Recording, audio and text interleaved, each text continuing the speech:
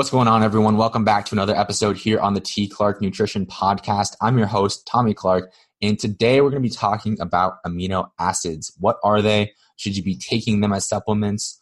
Is there any use for them at all? We're going to be covering all that today, but before we get into that, as always, if you haven't already, go ahead and drop a 5-star rating down below. It helps us grow on the iTunes charts, and the more we grow, the more people we can help. So if you did that, that would really mean a lot to me. And also go ahead and take a screenshot of this episode and share it on your Instagram story. Tag me in it and let me know what one thing you learned from this episode was. So that way I know who's listening and I can get to know what you want to hear on the podcast going forward. And the last thing before we get into the content for today's episode, go and check out the new ebook that I just put out this past week, The Athlete's Guide to Nutritional Periodization. It's a step-by-step guide of how to create your own nutrition plan, essentially be your own coach. To create a plan for yourself to maximize athletic performance, because nutrition is often one of the missing links I see in athletes looking to take their performance to the next level. So I wanted to put together this guide to make sure that you go about it in the right way. It's 75 pages long, 9 chapters, taking you through every single component of creating a nutritional protocol for you.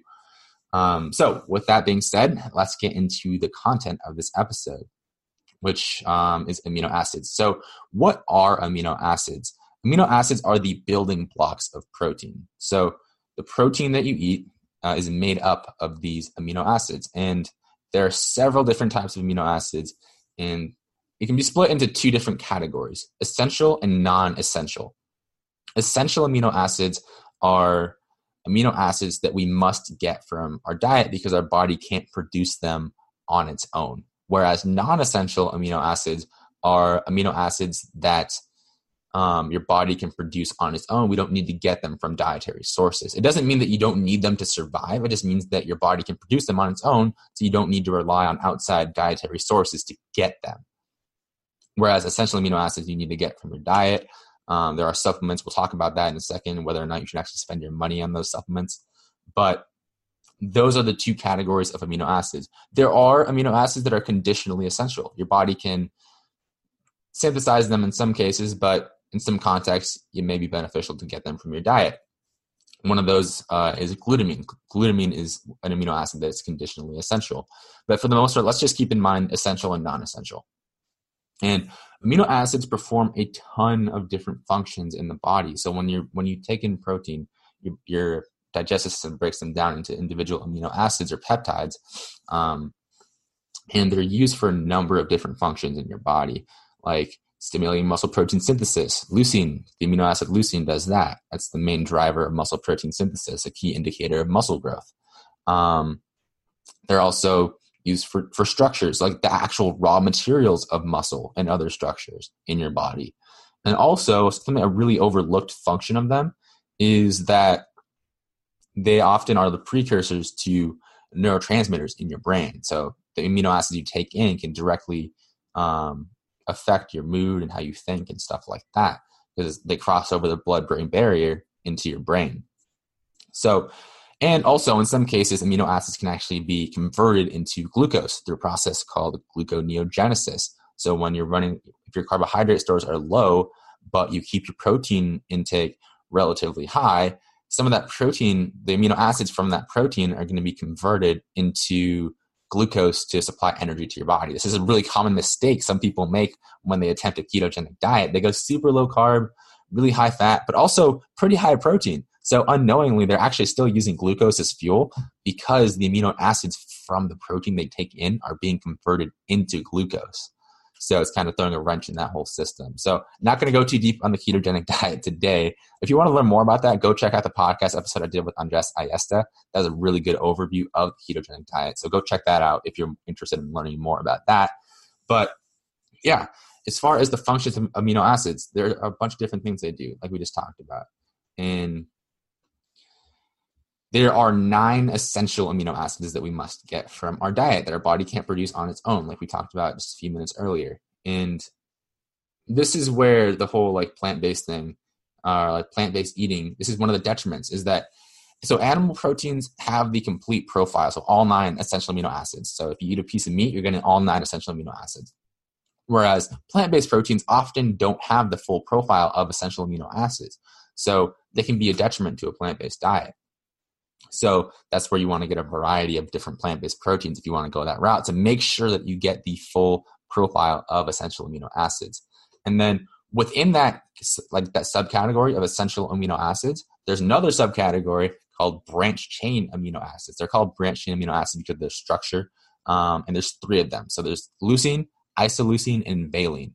And these are the 3 amino acids that are implicated the most in muscle protein synthesis. And this is why you often see BCAA supplements claiming that they're going to help with muscle growth and stuff like that. Of the branched chain amino acids, leucine is the one that's the main driver of muscle protein synthesis. So you even see just leucine by itself sold as supplement form. Now, how effective are these supplements? In the context of someone who's eating a diet that already has the recommended amount of protein for your specific goals, they really don't do all that much. And the only purpose of them really is to make your water pink and shiny and taste sweet. So if you're getting them for the taste, by all means, go ahead. But as far as how effective they are for maximizing muscle growth and stuff like that, probably better to spend your money elsewhere. If that's the goal you're trying to achieve, just spend your money on high quality food. And you get other supplements that are just good for overall health, but you don't need to spend your money on BCAAs to maximize muscle growth. Now, there has been some research that shows that it could be beneficial for like muscle soreness, but even then, like just make sure you're recovering properly, and you don't really need to spend your money on that to make sure that your muscles recover. You'll be far better off spending your money on high quality food and other supplements that are more beneficial for specific situations.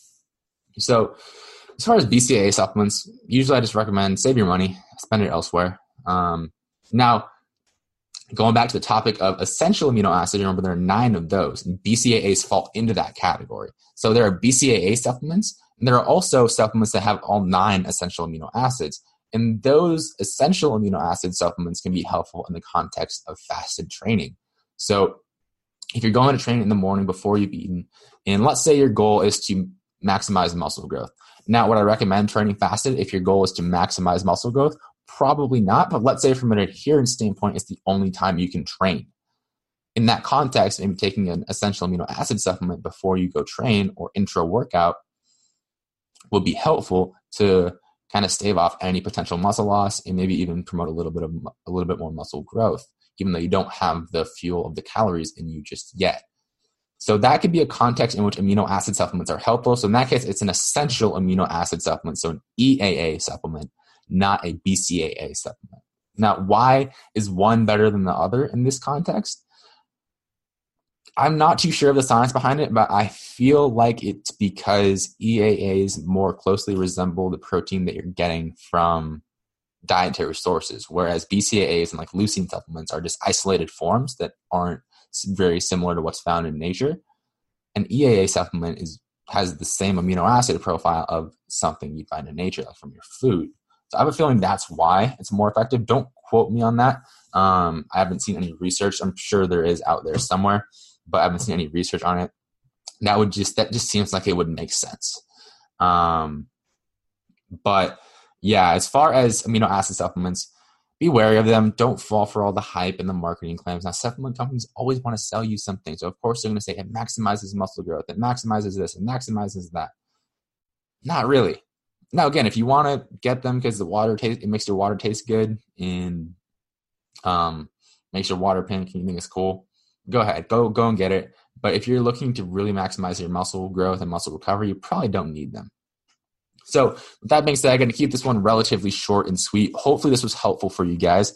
Again, amino acids, what you got to know is that they are the building blocks of the protein that we eat. We get them from protein sources in our diet. When you break down protein sources into amino acids and sometimes small chains of amino acids called peptides, they're used for a number of different functions in the body, like stimulating muscle protein synthesis, providing the raw materials for muscle growth, supporting other structures and processes in the body, formation of neurotransmitters, formation of hormones, all that stuff is comes back to amino acids, and also gluconeogenesis, so converting amino acids to glucose in the absence of carbohydrates as fuel. All amino acids are implicated in all those processes, and I'm sure plenty more that I didn't talk about. So it's important that you're getting enough protein in your diet so you can make sure you're getting a wide variety and the full profile of all these amino acids. And remember, some of them are essential, so some of them we have to get from dietary sources. Some of them are non-essential, meaning that our body can actually produce them on its own. And a few, are conditionally essential, so our body can produce them, but we probably want to get there from our diet or supplementation as well. So again, hopefully this was helpful for you guys. If you have any questions about any of this at all, you can shoot me a message on Instagram and I'll get back to you as soon as possible. I love answering these sorts of questions. And also, if you have any questions for next week's podcast Q&A that you want me to answer, go ahead and shoot me a DM as well. I'll answer it here on the podcast, and I'll also get back to you in the DM personally to make sure your question's answered well and in detail. So if you have any questions at all that you'd like to see answered on the podcast, go ahead and shoot me a DM. But yeah, thank you guys so much for listening. And again, go check out that ebook that is out now. I know I keep plugging it, but there is a reason why I keep plugging it. With that being said, thank you guys so much for listening, and I will catch you guys tomorrow.